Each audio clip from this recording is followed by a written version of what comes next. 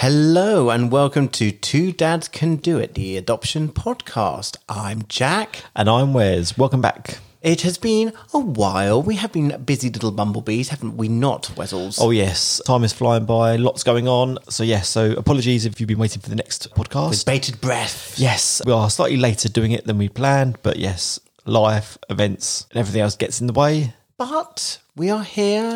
We are here with our next episode where we are focusing on the joys that is stage 1 of the adoption process.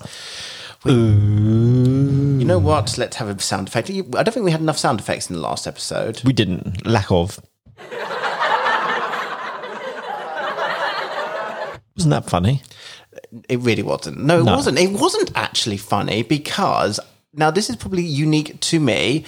You're going to hear a lot of... I'm sure you've read up a lot and you've heard a lot of people's experiences about their stage 1 training. However, has anyone had a near-death experience during their training? I bet no one has. Well, guess what, folks? I did. I am perhaps unique. Honestly, people said adoption, it is a worthwhile journey. It is an important journey. It's emotional. However, no one had told me that I would possibly lose my life. And in this episode, we're going to find out all about it. It's horrific, it's tragic, and it involves Coronation Chicken. Or will be explained. If that doesn't keep you at the edge of your seats for the rest of this podcast, nothing will.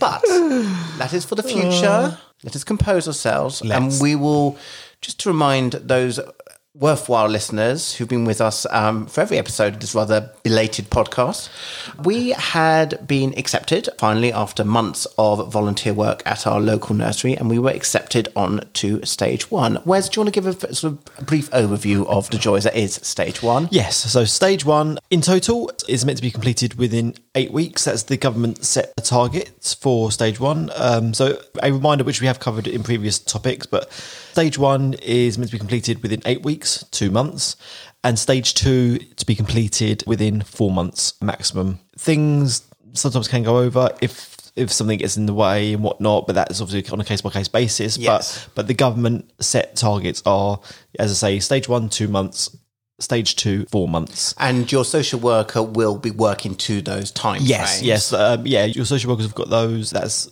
in a way, that's part of their, performance, I would say. And that's their work too. So especially when you get to stage 2, which we'll come to on the next podcast, if it's anything like our social worker, where when we were set together, we were very much basically putting dates in ahead and working backwards. So we got the date in of our work to date and then working backwards in terms of slotting everything in from there. So it was very structured and to make sure things were done as and when they needed to be done, because there's just lots of signing off and checking and everything else that's going to go on after the fact.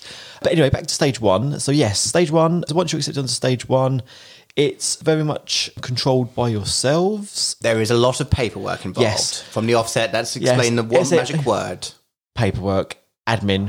If you like admin, you're going to be in your element. Ding, ding, ding, ding, ding. If you're more of a practical kind of person, like your good self. Yes, well, admin is my name as well, but... I'm the one. I'm the admin. I'm the paper queen, aren't I? Actually, in some of that, you actually relished it, didn't you? Oh, yes. You relished it more than I did. Very much. And we'll explain the bits I relished in due course. But yeah, so what it involves is it's very much admin-led, and it's led by you in order to get it done on time. So what's involved in some of the paperwork you'll have to complete is a questionnaire, which involves a whole array of questions, basically covering all aspects of your life. We'll put a pin on that just for the moment. Yes, we'll go into that. Yes, we'll go to that is the core part of stage 1, I would say. That's the biggest, in terms of things you have to do, I would say that's the biggest part of that. Which most time investment. Yes. The most work. Yeah, the most work, the detail, and just everything about it. But as I will come onto that shortly. But that's the main crux of stage 1 itself. But then around that, you then have to get medicals done. And in terms of medicals, because the question was asked to us several times during the process, was how much does it cost to go through adoption? And the answer is, as you may know this already, if you've been exploring adoption doesn't actually cost anything. The only thing you do have to pay out for is the medical itself. That is the only cost. And I think that was around £85 each, I think it was, wasn't it? Yes. Around that kind of mark, wasn't it? And just to give you, it's not something that is available for free on the NHS in the UK. It's something you do have to pay for.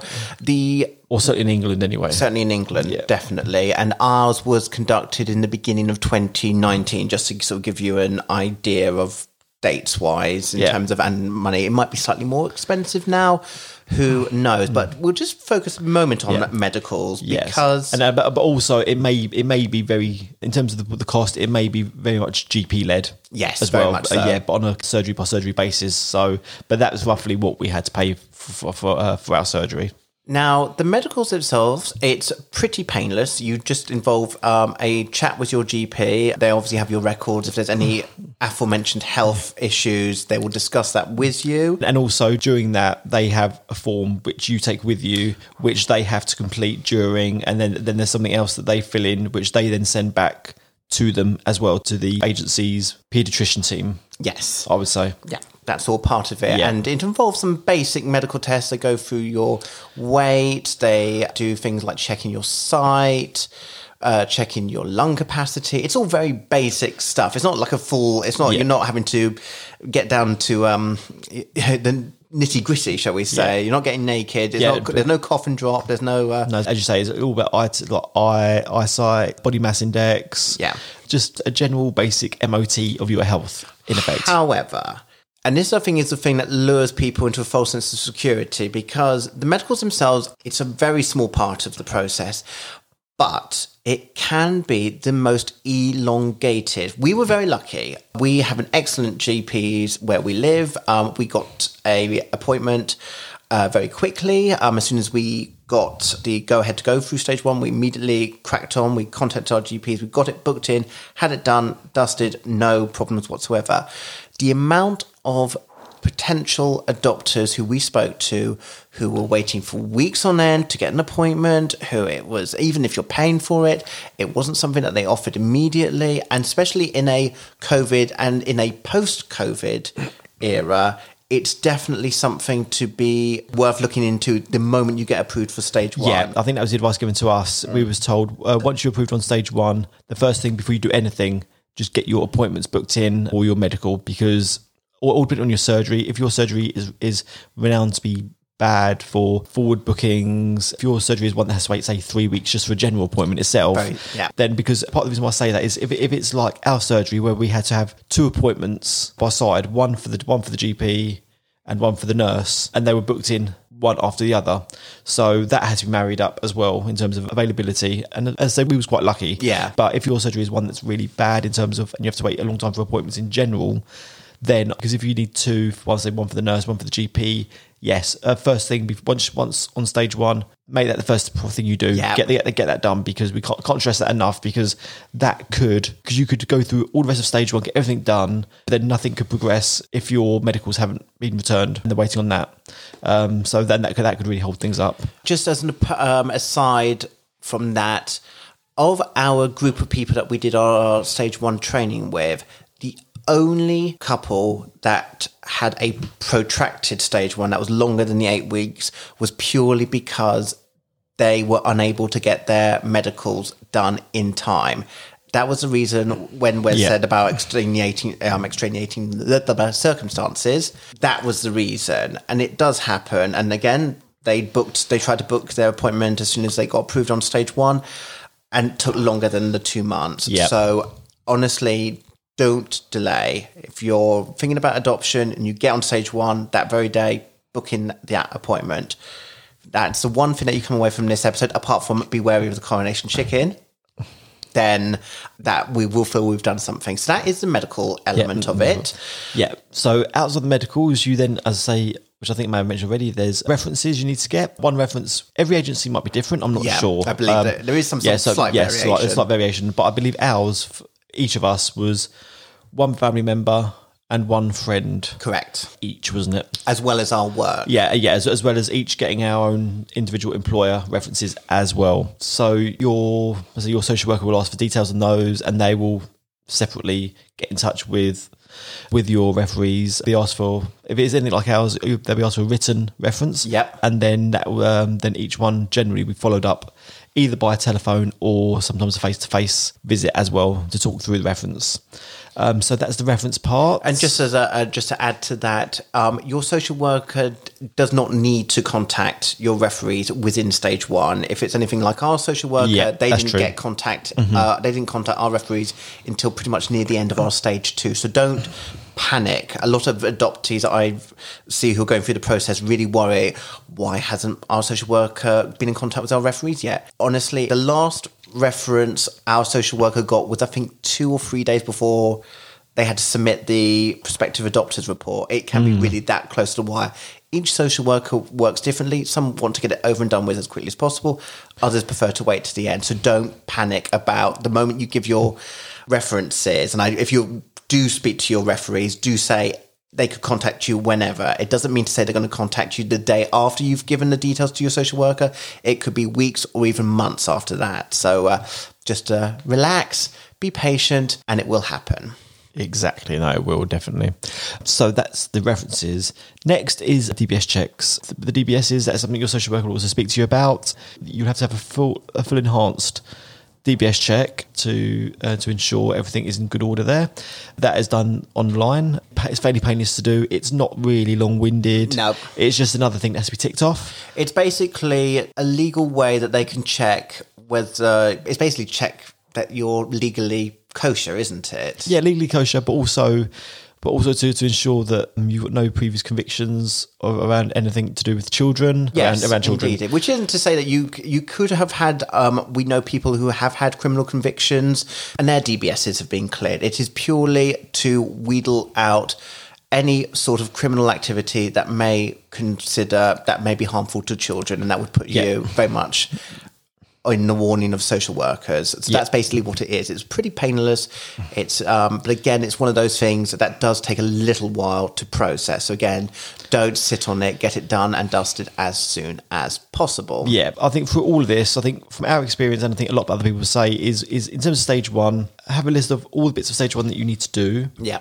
And then I would say work out which ones can be done fairly quickly and which could be time consuming in terms of how long you have to wait for them to be done, like the medicals, like the DBS checks. And also one last thing in terms of the referees, if you've had to do voluntary work, one thing they'll also do as well is they'll also write for and contact your place of voluntary work to get a written reference from them as well. And to give you just context, my family referee was my mother, and Wes's family referee was his sister. So you don't need to worry about, is it too close or not close enough? And also, if you're using a friend as a reference, I would say ask a friend that you may have known for a good period of time, maybe 5+ years. Yes. That may get mentioned to you anyway, of something of that ilk, but it's purely because obviously the longer you've both been friends, the more and the better they know you. Yeah. So the better judgment they'll have of you as a character. Yes. In effect. So bear that in mind as well, I would say. No fair weather friends. This is deep, personal. This is besties. Besties to the max. Besties to the max, indeedy.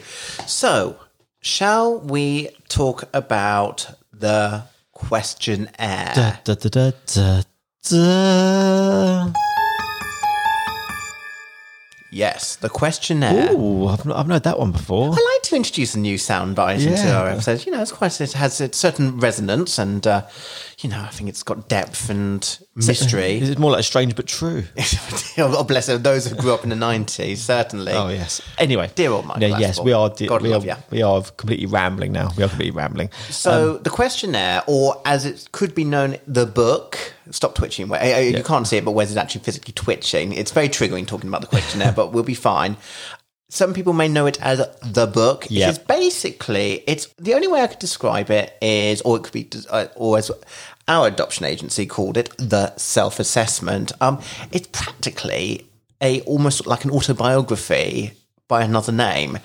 Each agency works in a slightly different manner, but in the case of our agency, it was a list of questions. In our self-assessment, is amassed up to over 70 questions. It's a big old... Each. Yes. Each. I will say, this is not a joint project. This is something each person who's adopting has to complete. Yeah, so if you're a couple, it's about you individually. You each have to do it. Ultimate thing I will say about the self-assessment, this is something our social worker drummed into us, is the more you put into the self-assessment, the more the social worker will be able to get out of it. And it makes stage 2 process a lot more streamlined. It makes it a lot easier because when you're going through stage 2, which is mainly involving one-to-one interviews with your social worker, they take the information gleaned from your self-assessment and they use that. And indeed, not to humble brag or any way, but our self-assessment was so chock full of information that basically our social worker took a lot of that content and basically copied and pasted it piecemeal into our prospective adopters report. Because as she said, you know you better and you speak more better about you. That's a really terrible way of speaking. Basically, let me just rephrase that. Yeah, basically, no one knows you better than yourself, in effect. And you write about yourself so well. I can't improve upon this, so I'm just going to copy and paste. That was our social worker. She was happy with what we gave and how we typed it. Onto the questionnaire itself in stage 1. When you're typing, try not to look at the word count too much because as you're typing, you can get carried away, and before you know it, you look at the word count and it will frighten the life out of you. So again, and this is not a humble brag, this is not a comparison, but my self-assessment, because although it may be a shock to you to know this, I rather enjoy typing a lot about myself. I do find myself as a subject fascinating. Oh, dear me. Thank you, Wes. And my word count, I won't go into specifics, but it did go into the 5 figures. It was north of 10,000 and then some.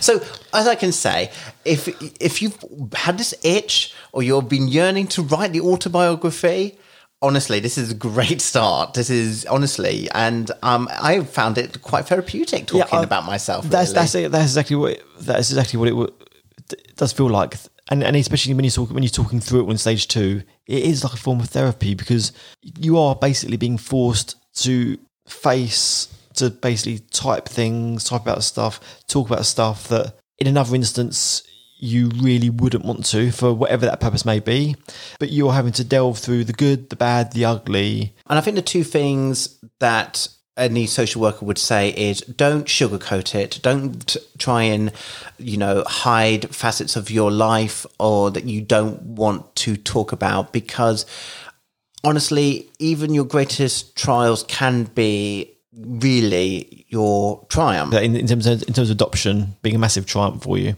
In your younger life can hold you in really great stead, and they will want social workers, and when you go to panel will want to see that. So it's very much a no holds barred situation, and especially when it comes to the self-assessment, it's your one chance to really put as much about yourself as possible, because once the social worker types up the prospective adopters report, you don't have control of that. So if you haven't put in the foundations and the groundwork in the self-assessment or questionnaire level, then how can you expect your social worker to create a great prospective adopters report that they can take to panel, and that a panel can say that, yes, you are great you can be approved to be an adopter. Yeah, you are basically trying to sell yourself to a panel of strangers that will not meet you until they see you at panel. Yeah.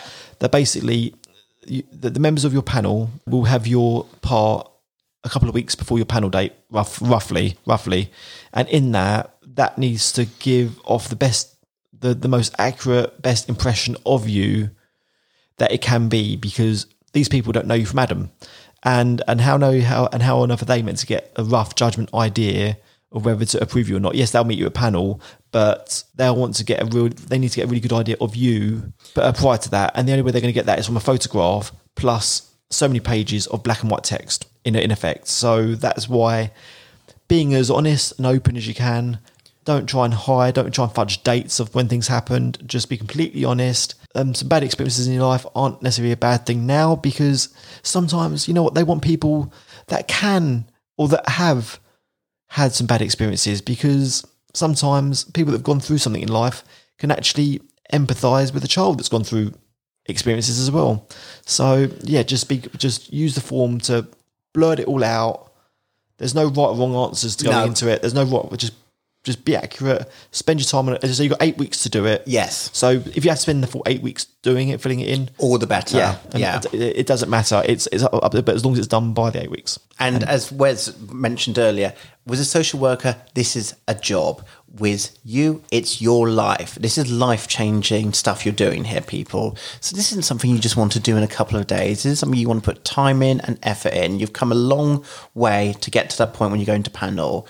And a good self-assessment, not always a guarantee that things in panel will go tickety-boo, but it's a very good foundation stone to lay. And just as a pre-warning, the questionnaire are some very deep and some might say almost intrusive questions. These are these are delving into every facet of your life. Some of it can be quite triggering. They will be asking facets about you that will bring up memories that can be quite sad and quite tragic. It is a really emotional process to go through when typing out your answers. So just be aware of that. It's why it's worth taking the time out to be able to do it properly and to be able to process the thoughts that are going through you and to answer as best you can. I happen to have my very wordy self-assessment here, and I'm just going to sort of go through a sort of fragment questions here. So obviously there is the basic ones. Tell us a bit about your life. Tell us about your family. Tell us what it was like growing up. But then it's also questions like, where do your values come from? Do you have a philosophy for life or religious faith? Describe your ethnicity and cultural background and its importance to you. And there's questions like, what did you value most about your childhood? What element of being parented or cared for would you not like to repeat as a parent? What are your saddest memories of your childhood? As well as talking about things about what your life will be like after you've adopted a child. So one question is, how will you juggle demands of home life and the work? It's asking questions that basically a social worker or panel may ask at the time when it comes to going to panel. It's a sort of thought, it's trying to train your mind to imagining what would life be like for you if you had a child. Would you be able to take care of that child? What sort of life would you give them? In terms of work-life-child balance, how will you be able to juggle that? These are all the sort of facets. It's getting your mind trained up so that when it comes to panel, they can say categorically, you are ready for this. Because if you hadn't thought of it by that point, the questionnaire will certainly bring up those questions. And it's a good time to discuss and really process what you really think about the adoption process and about adopting a child and your readiness for it, your willingness for it. Especially if, and not always the case, but there is the case where couples, usually one parent is the driving force behind the adoption process and not necessarily the other. And that's something as well that can sort of come out during the questionnaire, and it's something that really shows a person's investment in the process. So those are the sort of questions. That was literally 5 or 6 questions. There's a whole 60 plus more questions to go on this, but it sort of gives you a sort of an idea. That another question that's just come up here. What do you think the financial impact will there be to your household when a child joins you? It'll be expensive is not a sufficient answer. You do need to, just to say, yes, a child is expensive. Our son is currently at nursery today. Nursery is expensive. Yes.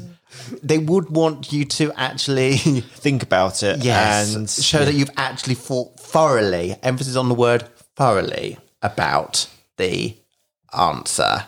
Absolutely. Another part of paperwork that will come with the questionnaire that you have to fill in is a family tree. It's not a major detailed family tree. It's the immediate It's the immediates, isn't it? From memory. Although that can be quite convoluted and complex in and of itself. Yes, which can be obviously all depending on your immediate family setup. Family tree in itself is more about your immediate family, sort of kind of like emphasis on living relations. They don't want to know about your great-great-great-grandmother. Well, they don't want to go back to the plague. Nobody wants to go back to the plague.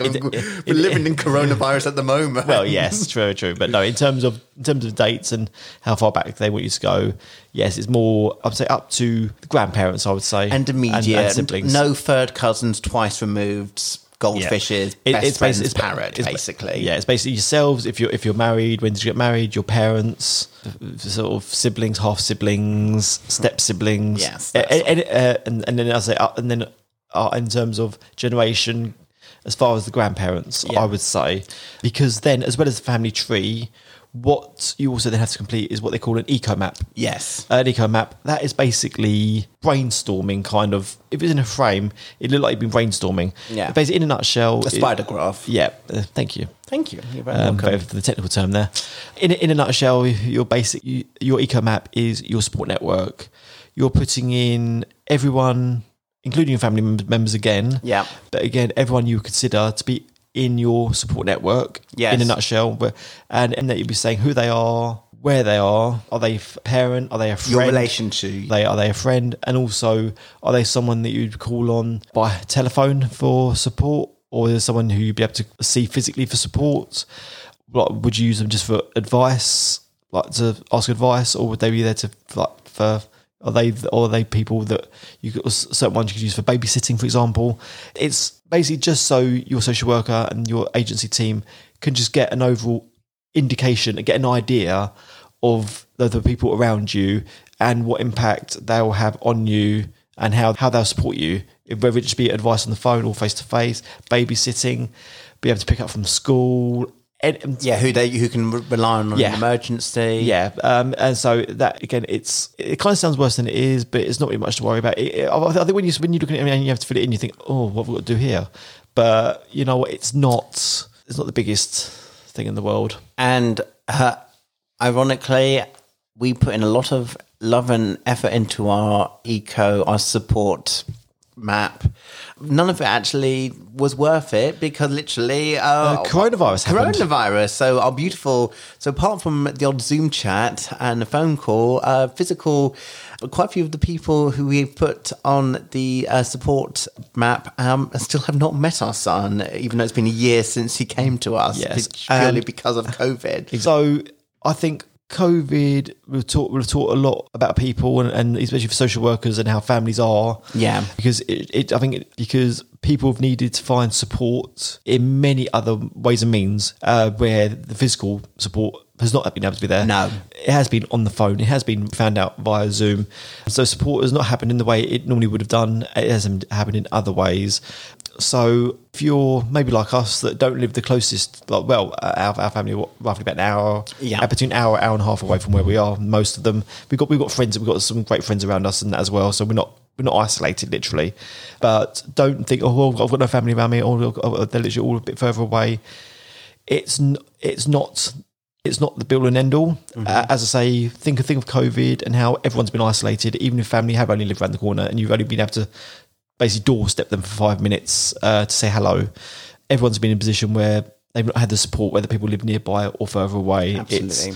So take something from that. There's I think with a lot of life in general, there's a real learning curve going on at the moment, and I think things will continue to evolve on that. So with the questionnaire, that's the family tree and that's the eco map. Both will take time just for the designing, and also the fact trying to fit everything in onto one piece of paper. It can be a bit of a struggle, shall we say? Yeah, I would say, especially if you've got big families around you, and you've got a massive circle of friends who are close to you, who you know will be part of your support network. Yeah, as Jack says there, it takes a bit of rejigging to kind of get it on there, resizing and whatnot, because the whole thing is a one-page document, not 2-3 pages. It's all got to be on one page. So that's that. And one further document, which you may or may not need to fill out as part of your stage 1 assessment, is your pet assessment. This is something that Wes and I, alas, do not have to worry about. Alas, all our pets that we loved as children and young adults have gone to the great vets in the veterinarian in the sky. But Yes. those of you who may have pets will need to fill out quite a lot of documentation. For your pets. If you're an admin fan, then fantastic. If you're not an admin fan, it's a little bit unlucky because the amount of paperwork you have to do in general. As much as I love dogs, we've both grown up with dogs and whatnot. Yep. It was at this precise moment in my life, I was actually quite relieved we didn't have any pets because it was one chunk of paperwork we did not have to worry about, which I think even you would say. I think even you would say, wouldn't you? As much as you love filling in the questionnaire and everything, it was a relief to think, okay, we haven't got to fill in. It was quite nice. But the reason why that is you think, why would they know about my dog or my cat? It's purely because your pets are part of your household, and again, like everything else, like about you and your house and itself as well, the panel will want to know. A panel and your social workers will want to know about your pets, but also in terms of pets, it's also more of a health and safety theme because they need to make sure that if you've got a pet that doesn't get on with children, and adopted a dog from Battersea Dogs Home or somewhere, that dog is not good around children, then unfortunately that is something that the social workers will question. It sounds really tough, but from a social worker's point of view, at the end of the day, their priority is over a potential child coming to live with you, not your pet, unfortunately. But yeah, so it's all done for the right reasons, and through everything about you, pets, your house, everything you're doing is about one thing: a potential child out there. It's not about us per se in the long run. It's not about us. It's not about the house. It's not about the pet. It all comes back to that potential little human being that will be coming with you or coming to you in hopefully a not too distant future. Absolutely. Yes, it is tough. Some people find the whole assessment very tough because there's a lot that gets unearthed. There's a lot of things they have to face, a lot of obstacles some people have to face depending on their circumstances, but it's all for the right reasons, and it's just there, and it's about one goal: becoming parents and doing the right thing. So, after all of that, you have all this paperwork to fill, but that's not all, because another... I hear you saying out there, what? There's more? Yes, there's more. Thanks. Yeah. There's more, Wes. There is more. How do you like it? How do you like it?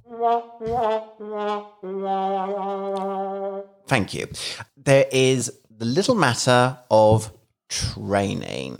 So to give you an overview, ours was physical training. We actually went to a location and we actually sat, guess what, in an actual room with actual people side by side without masks. There was a time when that happened. No 2 meter distancing. Can anyone remember when that was the case? Shared food. We shared, the food, we'll come on to that, but yes. So yes, there are elements of it that actually online is probably best place for training, which I will go to shortly. However, that may change. Online may become less of a thing, and it may go back to more physical experiences where you do have to go to a location. So hopefully this what we're going to discuss. But you know what? I hope it does, because I don't think people would benefit in the same way that actually being there and actually meeting the people. No, absolutely. So each agency, it's operated slightly differently dependent on the agency. In the case of our agency, we had to do 3 days of training in location as part of stage 1. In stage 2, you still have to do training in stage 2, just an FYI. That was 2 days. So 5 days in total during the whole adoption process. We were on location. Yeah. And again, I think you said there, agencies can be different. I think some agencies do the whole 5 days in one go. Yeah. Some split it out. Varies massively. So our training, which was in a location about, 45 minutes away from where we live? Roughly, yeah. And we live in a fairly big county, so it's 45 minutes. It comprised of, again, our agency offered training every month because it's quite a big agency. Again, certain agencies may differ. Ours were operated every month, and when, depending when you got approved to be on stage 1 is when you got basically assigned a time when you went on training. For some people, the training is literally the very last thing you will do in part of stage 1. You'll have done all your paperwork in advance, and just because of how the dates fall, that's when you will have done it. For us, we literally got under the wire. We got approved to go on stage 1 week, and they said, can you join us for our stage 1 prep training the following week? So we were the newest couple to have been approved for stage 1 when we went on our training. But there were couples who were nearly at their 8th week, and this was literally the last thing to do before they got to sign off and they went to stage 2. So we were the new kids on the block. Our training comprised of around 12 different couples of... Into stage 1? Yeah. Yeah, I think including us is around 12 couples, roughly about 12 couples altogether. It was a mixture of same-sex couples, heterosexual couples. Different ages, different experiences of what brought them to adoption. We were on the younger end of the spectrum. Couples in their late 30s, early 40s were there. One was younger, with an older partner, for instance, as well. We had a great trainer on our prep training. She was a very experienced social worker, and she basically got us running from the very beginning. So to give you an overview of what happened during our training, it comprised of a mixture of chatting about yourself, to having workshops, having sort of, what would you call it? Not games, what would you call it? It's more like kind of, I don't know, it was kind of like little tasks. Yes. Little tasks. Yeah, from my point of view, there's nothing to worry about because before starting the adoption process, we'd look at forms online and stuff. People have said about role play this, role play that. Yes, there's a lot of role playing involved. Well, to a degree, but not in the essence of where individual people were having to stand up in front of everyone and demonstrate something or other in a way. It wasn't like that. Again, every agency may do it differently, but in terms of ours, it wasn't quite like that. There was some role play, but it was involving everyone getting involved at the same time. Yes. So, which I think made people feel more at ease, that they weren't being the spectacle. Absolutely. Which I think does put some people off, I would say. So a lot of role play. There were some things where the whole group was split into 2, and you were having to think about a subject, and you were having to do like a spider graph or like a brainstorming of different thoughts around a certain subject, for example. Within adoption, yes. Yeah, that kind of thing, which is really good. What was it interesting, I will say, about the training was the whole overview was less about us and about reframing our thought process in how adoption affects a child. It's very much about how does the child feel emotionally about adoption. It's about forming attachment. It's about forming bonding. It's all reframed less about you as a parent and more as a child in relation to you. So one example of role playing, and this happened quite early on, is each couple were to split off, walk around the room, stop, and then basically go to the nearest person, as long as it wasn't your partner, and put your head on their shoulder. So very highly intimate, very early on. And it sounds uncomfortable. It was meant to be uncomfortable. It was meant to frame up how a child feels being adopted and in the first days being up close and personal with effectively a stranger. We as parents, you know about them, you've been working towards being their parent for so long, you are almost preconditioned to love that child. That child does not know you from Adam, and that child will be probably terrified, will be awkward, and it's trying to get your mindset into the frame, into imagining what that experience would be like for that child. It sounds uncomfortable. It was uncomfortable, but I was quite lucky. I got shacked up with someone who worked for border security, and he smelt delightful. I have no idea what his aftershave was, and to this day I should have asked him, but I felt that's a level of intimacy that I was at, but I was very grateful. He smelt delightful. So I will say, on your first day of prep training, you may not even have to do this, but make sure you scrub up nicely and smell good, because if you're up close and personal with a stranger, you want to be smelling your best. But that was the sort of training, those were the sort of role-playing games that we had to do. There was loads of examples of that. One thing as well was we had to we each got given a piece of A3 paper, and we had to write different elements of our childhood, like good stuff about holidays you took, who you lived with, where you lived, all sorts of different things. And you were meant to rip it up into different parts. And then you were meant to hand it different parts to different other couples and then bring the pieces you got together into this sort of mismatched jigsaw to kind of reframe it as to understand this is an adopted child's life now, in terms it's a fragmented experience of life with their birth parents, to their foster carers, to life with you. It's not one complete picture. It's multiple facets all brought together. It's little things like that. And that was a sort of thing in terms of role playing that was sort of really important. I mean, as well as that, social worker wanted you to talk a little bit about yourself, about sort of child you were hoping for. These are all little things that throughout the 3 days that you were really sort of working towards. But the main sort of meat and potatoes of the training was the talks by guest speakers. Yeah, and they were amazing. So different agencies have different guest speakers. We were really lucky. We had a paediatrician, we had a legal expert talking about... And I think that was quite nice because the paediatrician was one of our panels, wasn't she? She was indeed. She actually was one of our panel members, which is really nice. We also had a legal expert.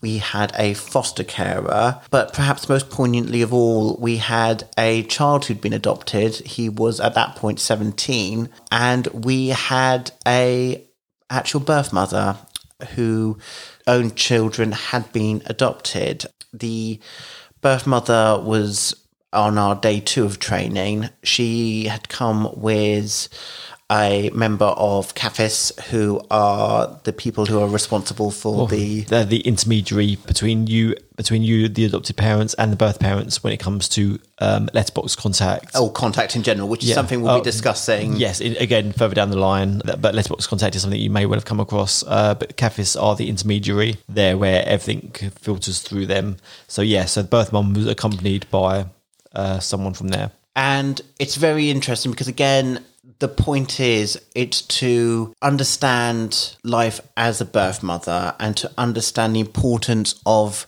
if you can, maintain contact with your birth mother, whether it would be, or birth parents, whether it be through letterbox or whether the contact is a bit more involved. Again, we'll be discussing that later on. I think it's to also to demystify the mystique around birth parents, because I think people can come into the adoption process with very preconceived ideas of what birth parents could be like. You may have very negative connotations of a birth parent. Yeah, and I think sometimes some people think of adoption as, if a child's been put up for adoption, is, well, birth parents deserve it. They wouldn't be put up for no reason. Yes. And you do learn it's not as black and white as that. No. Far from it. There is a lot of mitigating circumstances, the circumstances of a lot of birth parents' life, and this is something that is discussed at length during training, and it can be very intense, and you will be discussing a lot of different elements that are very unpleasant and very difficult to hear. You'll be talking about children who may have been victims of sexual abuse, physical abuse, but as well as that, also understanding the backgrounds of birth parents and what they themselves may have endured and suffered. And the 30 minutes we spent with the birth parent, where she was telling us about her experiences of being a birth parent and what it's like to lose a child, it was heart-rending. It was the most emotional part of it, and she was incredibly brave. And the reason she mainly did that was to reiterate the importance of maintaining contact. And it is something that certain adoptive parents find very difficult to get their heads around, the notion that, but we are the child's parents, that the birth parent has lost their right to be the parent of our child. Why do we need to keep up maintaining contact? But again, it also reverts back to the importance of, it's less about what you feel and about how your child feels. That birth parent is the link to your child's past, and as your child grows up, your child will be asking questions about your birth parent. What was my birth mum like? What was my birth dad like? And it's about putting in the groundwork early and to find out as much as you can about your birth parents and Yep. to try, if you can, maintain contact. It doesn't always work out. Sometimes the birth parents' contact does fade away, and you may spend years where you do not hear from your child's birth parents. But what our agency was trying to reinforce is the importance of, if you can, from your perspective, always try and maintain contact. And that was the sole reason the birth parent was there. It was for other people in her situation who were relying on that contact. Yeah, I think especially because it's depending on your child. I think the most common way of it is annual letterbox. So it's one letter each from birth parents to you and vice versa a year. They call it annual letterbox. I think that's the most common one. Yeah. And again, I think just to emphasise what you said there, and I think because that's only once a year, and if that child's got a birth parent where they wait for that, they live for that each year, it really hits home as to how important that can be, and I think it highlights again how different the circumstances are, because it's not a case that all birth parents are where their children being adopted, so they won't care whether they get a letter or not, because I think, especially for us, I think that's where it hit home even more. Very much so. Actually having a birth parent there that really relied on that letter. As well as that, the training does go through the nuts and bolts of the adoption process. That was actually what was really interesting when we had a natural lawyer who was explaining how the adoption process works from a legal perspective, how as adopters we come into the process quite late. We are literally the last step in a child being placed for an adoption. Usually the hallmarks, the framework of a child coming into care and then being put up for adoption and then being adopted will have happened months, even years beforehand. Yeah, all depending on the individual circumstance, because there may have been social workers involved where they may have been trying to work with the birth family for the child to stay with them and look at different things. They may have looked at that the child maybe not living with the birth parents but living with another member of the family. All different aspects, and that all gets turned over, that all gets chewed over, thought about, assessed way before really a child being put up for adoption is the last port of call. It's the last stand. I think it's to reiterate to the understanding and people who may have concern of, what happens if we've adopted a child and that child has returned to their birth families. It does happen, but I think it's the lawyer who spoke to us wanted us to understand that actually everybody will have put in the effort to try and maintain that child within their birth family. Yeah. No one wants a child to be put up for adoption. Adoption is literally the last post. Yeah. It's the last option left available to them. Yeah.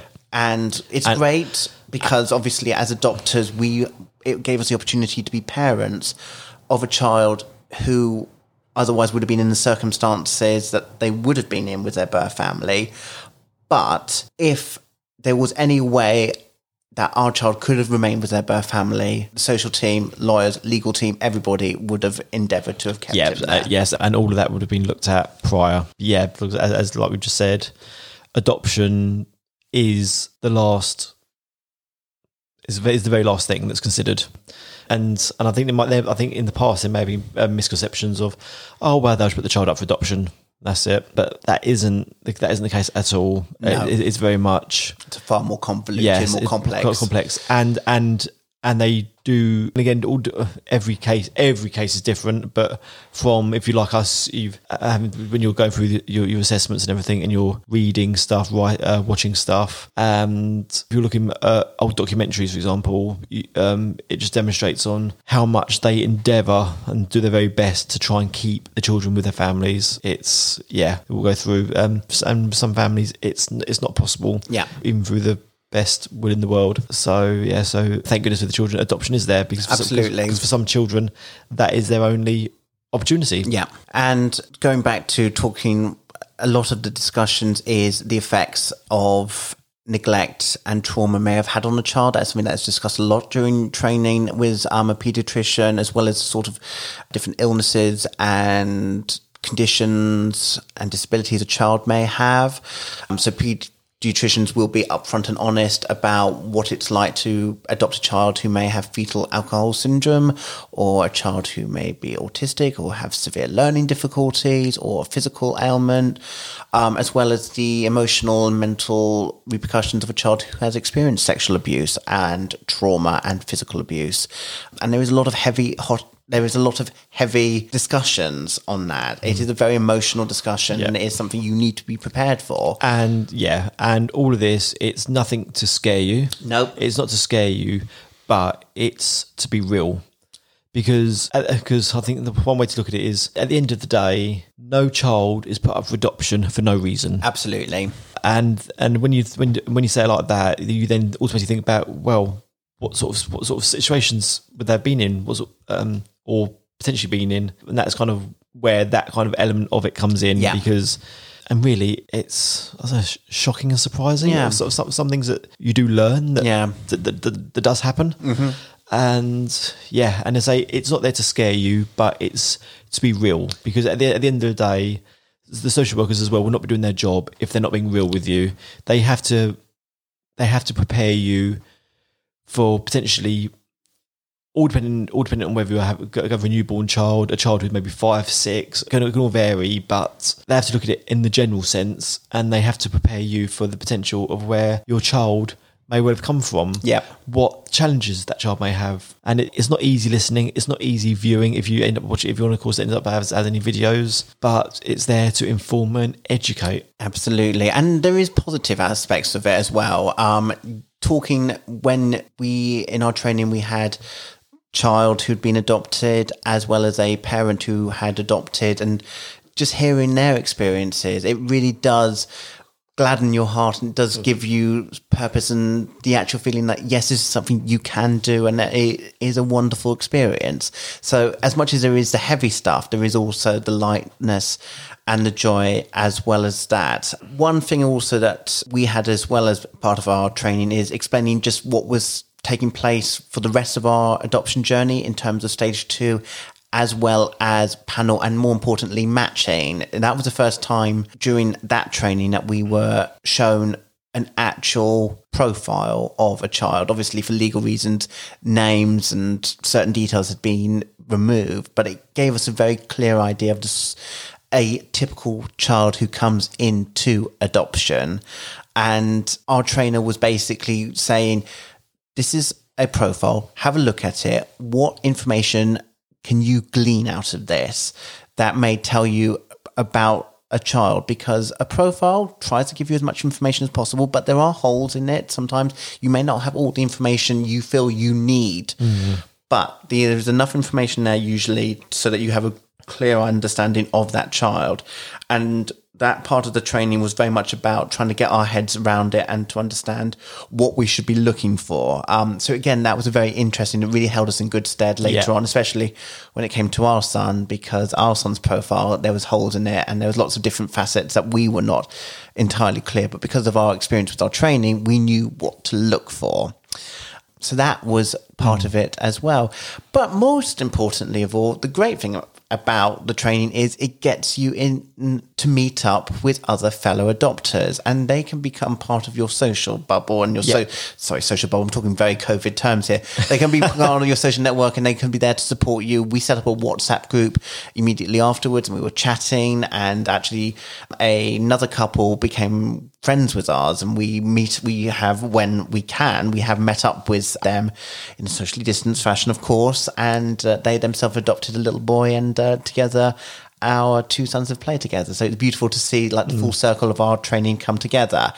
However, there is one element of our training that was perhaps memorable for all the wrong reasons, and it is something that, yes, Wes, it is coming. So as part of, and this is why hopefully for you, maybe the training may remain online, but our trainer thought it would be a wonderful idea if everyone should bring some food to the proceedings, to have a little buffet party, so that we can all chat for an hour and get to know each other even better.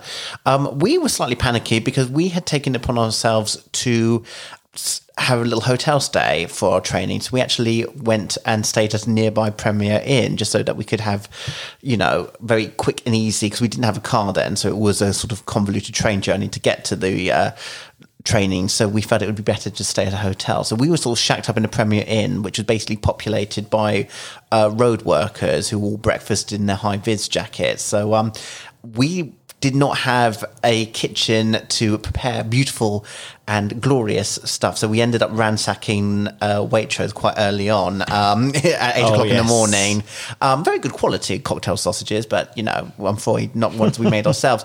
So, of course, certain couples who did live at home and could prepare food, they really went to town. And there was all sorts there. There was cakes. There was people who brought home their own homemade pâtés in, fresh baked bread. And then there was the couple who decided to bring in their homemade coronation chicken. Now, I like coronation chicken. Wes likes coronation chicken. This coronation chicken, and I'm sure she endeavoured to do her best, but it didn't help the fact that she basically brought it in what could only be described as a large blue plastic water butt. She had supersized the portions so that it would feed a small country, let alone 25 prospective adopters. It was ginormous. It was basically, she walked into the training centre and her poor husband was literally nearly got a hernia carrying it in. So that did not make the experience any more appealing. And she was basically, because of the sheer size of it, she took it upon herself to do the servings. She commandeered all the bread, and she gave what can only be described as heroic-sized portions of this coronation chicken. And it was almost as big as Wes's head. So, Wes, you were slightly scared, I think, of the... Sort of why? Mine's not that big. Charming. Your head wasn't that big, but the coronation chicken portions were. I think it's that big I could be sat in it. So I thought it was rude to refuse. So I took one for the team, and I had I'll be forever in your debt. Thank you. See, this is how our marriage has survived. The things I do for our marriage. I had this mammoth portion of coronation chicken, and I did not know this. Wes did. This is important to note because, now, for those of you who are unsure, coronation chicken, it was created for the Queen's coronation in 1953. It was a recipe created for the occasion. It should comprise of usually chicken, yogurt, mango chutney, curry powder, or mayonnaise, and sultanas, or raisins. Important emphasis on the word sultanas and raisins, basically small things. Sometimes it can also be grapes, but small bits of grape. Very important note. Because, unbeknownst to me, but Wes had clocked it, after the water butt of coronation chicken had arrived, the lady had taken it upon herself to add grapes to the mixture. Not chopped up grapes, not quartered grapes, not even half grapes. Whole grapes. Whole, massive, black... I'm glad you're laughing. Whole, massive, black grapes into the mixture. So there I was, innocent, expecting like easy mouthfuls of soft, unctuous chicken and tiny little raisins. I brought that coronation chicken to my mouth, took a bite, swallowed, thinking it would slip down easily. And then, lo and behold, I started to gag. I started to choke because, unbeknownst to me, I was trying to swallow an entire massive black grape. I needed thumping on the back. I was like, what on earth? I saw my life flashing before my eyes. I thought, this is the end. I'm going to die during my adoption training. I'm going to be, I'm going to be sacrificed to the cause.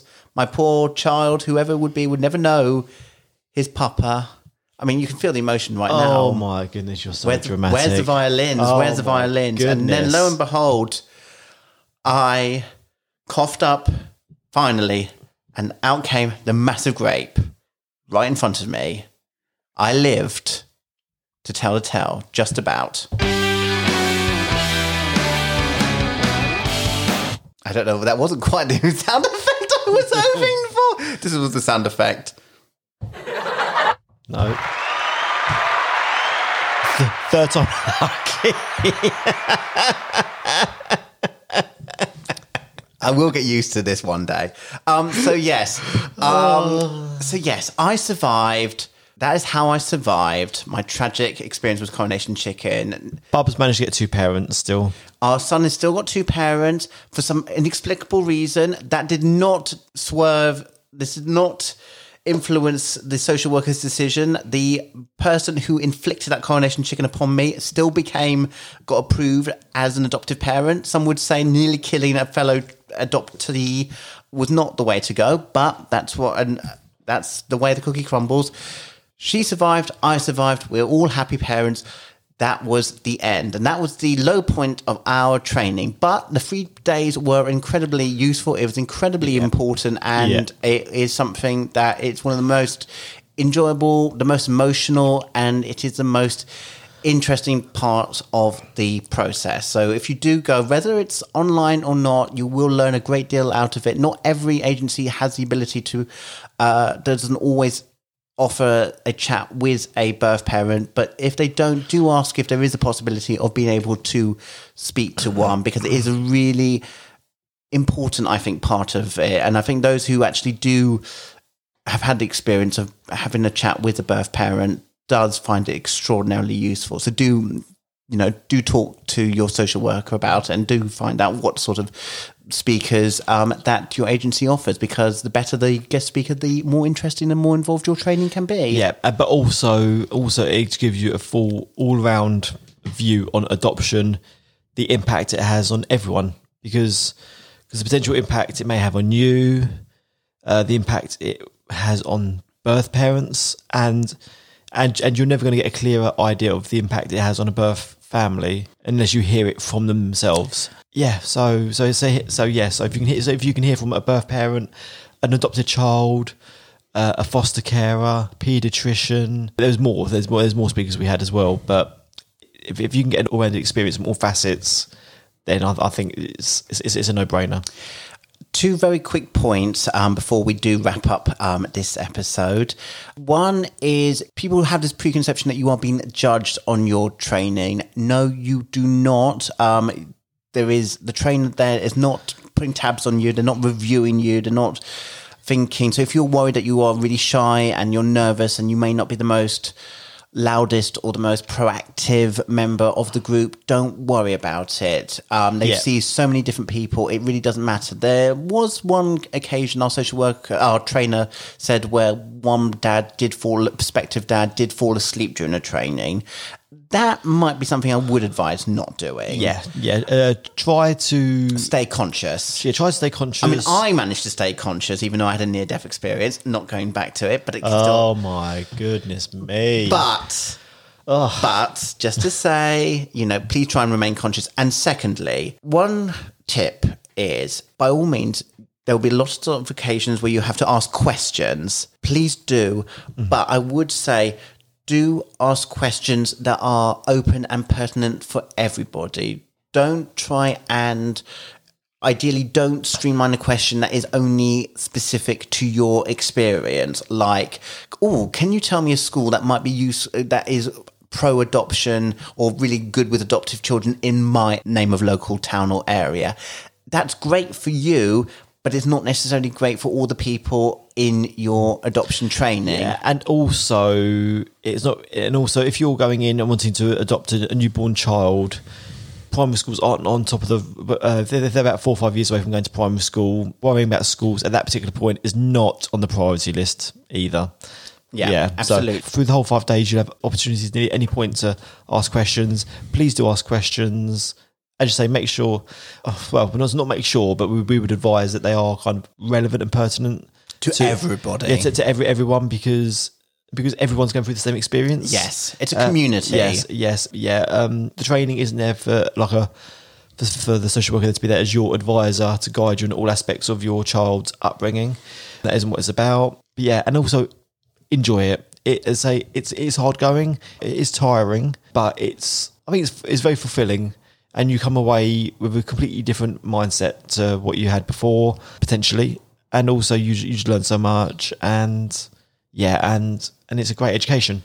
So after doing all of that, after the training and fulfilling all the paperwork in, we finally completed it. We handed everything in after the 8 weeks. We signed it off. We got it signed off. And after everything was reviewed by our agency, they had made a decision that we had passed stage 1 and we were going on to stage 2.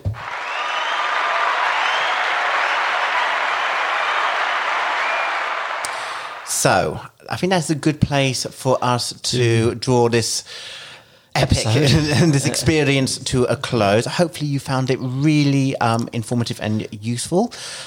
Yes. As always, any questions, any feedback, please do email us. Please do get in touch with us via our Instagram page. Which is where's? At 2, the numerical 2, Dads Can Do It. So that's at 2, Dads Can Do It with a number 2, not the word 2. Yes, do give us a follow on Instagram. Any questions, please do feel free to ask. Email us, message us through Instagram. Yeah.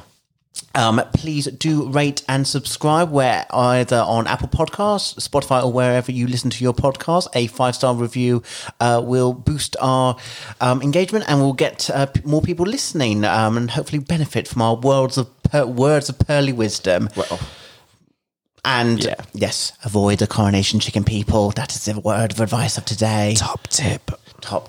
But we really hope you've enjoyed it. Hopefully the next episode where we will be discussing our stage 2 experiences, which does not involve near-death experiences, you'll be glad to hear. It's all based on the comfort of our own home. You'll learn a lot about, and hopefully will not be as long as this, but life does sometimes get in the way. But we do really appreciate the feedback, and we really do appreciate you taking the time out to listen to us rabbiting on. But I'd like to thank Wes. Thank you, Wes. Thank you very much. I'd like to thank myself. Thank you, Jack. Thank you, welcome. Jack. Thank you. I'd like to thank Lucy Richards for singing our little opening ditty. Thank you, Lucy. You can follow her on Instagram at South Sea Crib, CRIB, where she is renovating her dream home. Very interesting it is too. But that's all for today.